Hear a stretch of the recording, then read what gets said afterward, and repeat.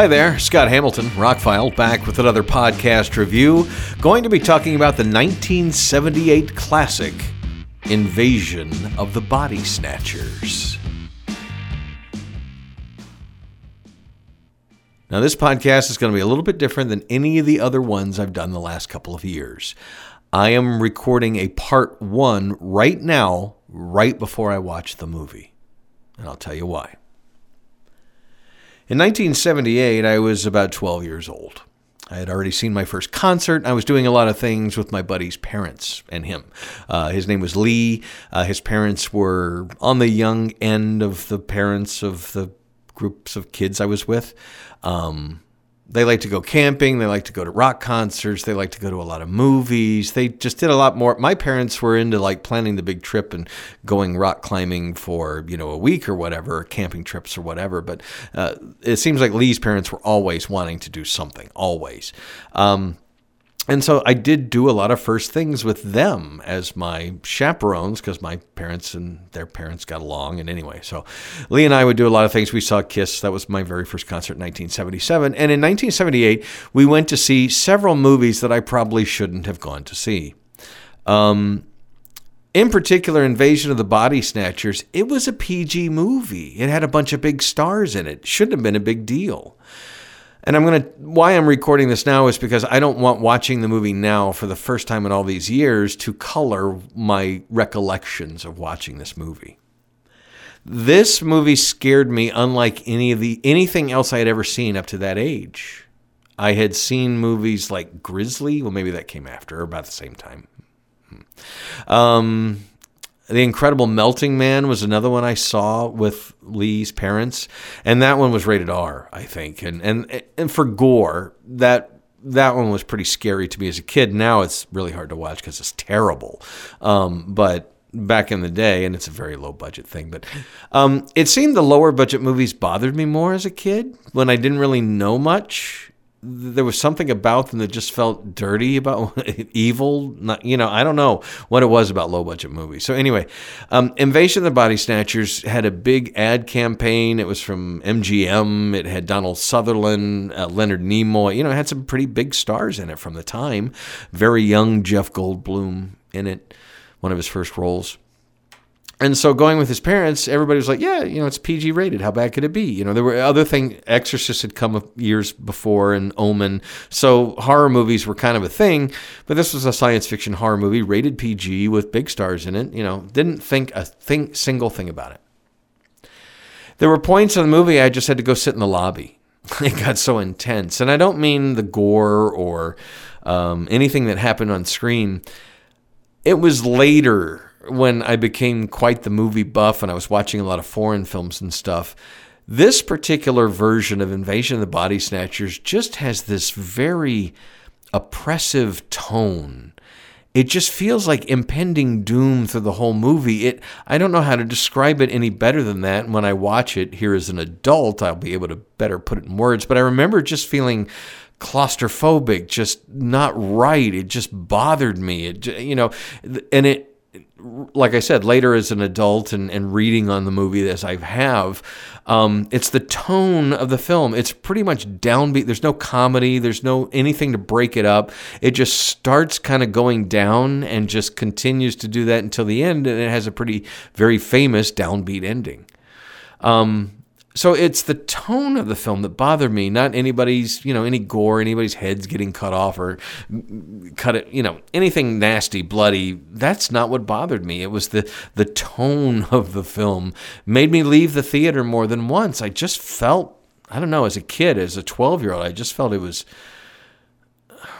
depressing is not an adequate enough word. It just felt bad. So I would sit in the theater lobby for like 5 minutes, and the second time I did that, Lee's mom came out and said, "Are you okay?" And I'm like, "Yeah, it's just something I just need to sit out here for a minute." And they were cool with that, and I went back in and I finished the movie, and I remember it as one of my favorite movies of all time. I love the ending. I love the characterizations. I love just about everything about this movie, but I haven't watched it in decades. I don't know that I don't own a Blu-ray copy of it.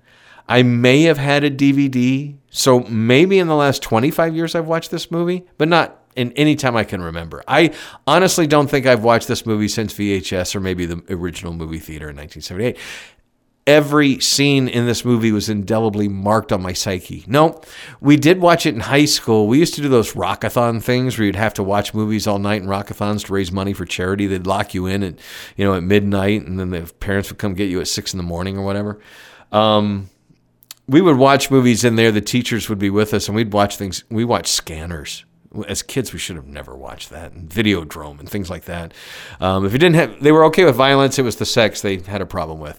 And I remember Invasion of the Body Snatchers was one of those movies. We also watched a censored version of Animal House, I think, as kids, Stripes.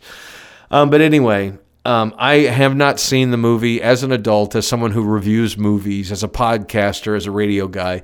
I have not watched this movie in decades. And tonight I'm going to sit down. In November, they released a 4K version of it. It's supposed to look incredible and sound great. It'll be the best possible experience. And I want to see, what do I think of it now? At this age, in 2022, in January of 2022, how do I feel about Invasion of the Body Snatchers? Knowing that, I mean, I have seen the 50s, the original, which, cheesy as it was pretty good. Or was that 1960 about? Anyway, this has always been my favorite version. The Abe Ferrer movie that was later was pretty good, actually, Body Snatchers.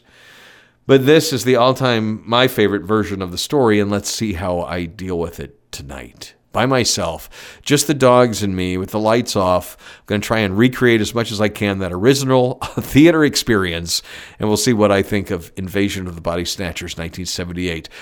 For you, it'll be a mere second that I come back and talk about it, but for me, it'll be a couple hours. And we're back, and I just finished the movie. Well, wasn't that scary? I mean, it's scary, but as an adult, I don't find too many movies scary because I know how movies are made, and I don't really get scared about them. But, as scary movies go, this one's very scary. It's incredibly well made as well. I understand why I was scared as a kid, but now, wow, really well made movie. Philip Kaufman, he's a very eclectic director, strange. It's one of those times where a director's style and the movie work together to make something more than it would have been in somebody else's hands. It's a good script, and it's a good remake. It's been hailed by Rolling Stone and other publications as the greatest remake of all time. At this point, I can't think of any other remakes that even come close. It is a really great version of Invasion of the Body Snatchers, of the story. It's well done. It's intelligent. You've got great acting all the way around. Donald Sutherland, Brooke Adams, Leonard Nimoy, a very, very young Jeff Goldblum, Veronica Cartwright. Kevin McCarthy, who was in the original 1956 movie, is in it briefly. The director of the original movie is in it briefly. Robert Duvall is in a non-speaking role at the very beginning. Philip Kaufman and his wife. Jerry Garcia played the banjo parts of the busker that's in the San Francisco Park area there. If you've never seen the movie, I don't want to give too much away, but I mean, it's been out since 1978. It was released over Christmas, had a $3.5 million budget, and went on to make $24.9 million. And although it got decent reviews at the time, it currently sits at about 92% on Rotten Tomatoes, and pretty much anybody who's a critic likes it. The music was done by a jazz piano player, Danny Zelton, who never did another movie soundtrack again. The 4K from Kino Lorber, I said in the preview part of this that I've never owned a copy of this in the high-def age. I never bought the MGM Blu-ray. It didn't really have any extras on it. Shout Factory did a version that I came close to buying, but their versions are always a little pricey, and it wasn't a movie I needed to own that bad. And then this version, where they went back and went back to the original negative, and it's a native 4K transfer, and a 5.1 mix that's actually quite good for its age. Really interesting film, actually. It's a little slow-paced. It's an hour and 55 minutes. By today's standards, that it seems a little slow, but that works in its favor. And the best part about the movie, aside from the acting and the overall mood of the film. Some of the more horrific or strange things are just kind of presented in the background behind some of the characters. Like, they don't realize what's going on, but if you've already put two and two together on what's going on, there's a scene where Donald Sutherland's looking at something on the street, and behind him, a garbage truck is loading these husks into the garbage truck, and when it closes, this dust comes out of it, these dry husks. Well, you find out at the very end of the film that's people's bodies. So anyway, it's incredibly well done. It holds up really well. It feels a little dated just because it was filmed as kind of a film noir. The original movie was a black and white film noir, so this was more of a color film noir. But if you consider it was made for $3.5 million, went on to make nearly $25 million, that's 8 times its budget almost, 7 times its budget. That's a huge hit. That's a nice return. Philip Kaufman directed more movies. Obviously, everybody involved made other movies. Jeff Goldblum turned into a huge star. Leonard Nimoy was trying to break out of the whole Star Trek thing, so he has some scenes where he's smiling and cutting up and very abrasive, and it's if you're used to seeing him as Spock, it's quite a different thing. I'm glad I watched the movie now. I'm glad I waited till I was an adult. It's one of the greatest science fiction horror movies of all time. I'll put it up there with the review I did yesterday of The Thing, and Alien, and Event Horizon, which I still think is one of the best horror movies of all time. Horror science fiction movies.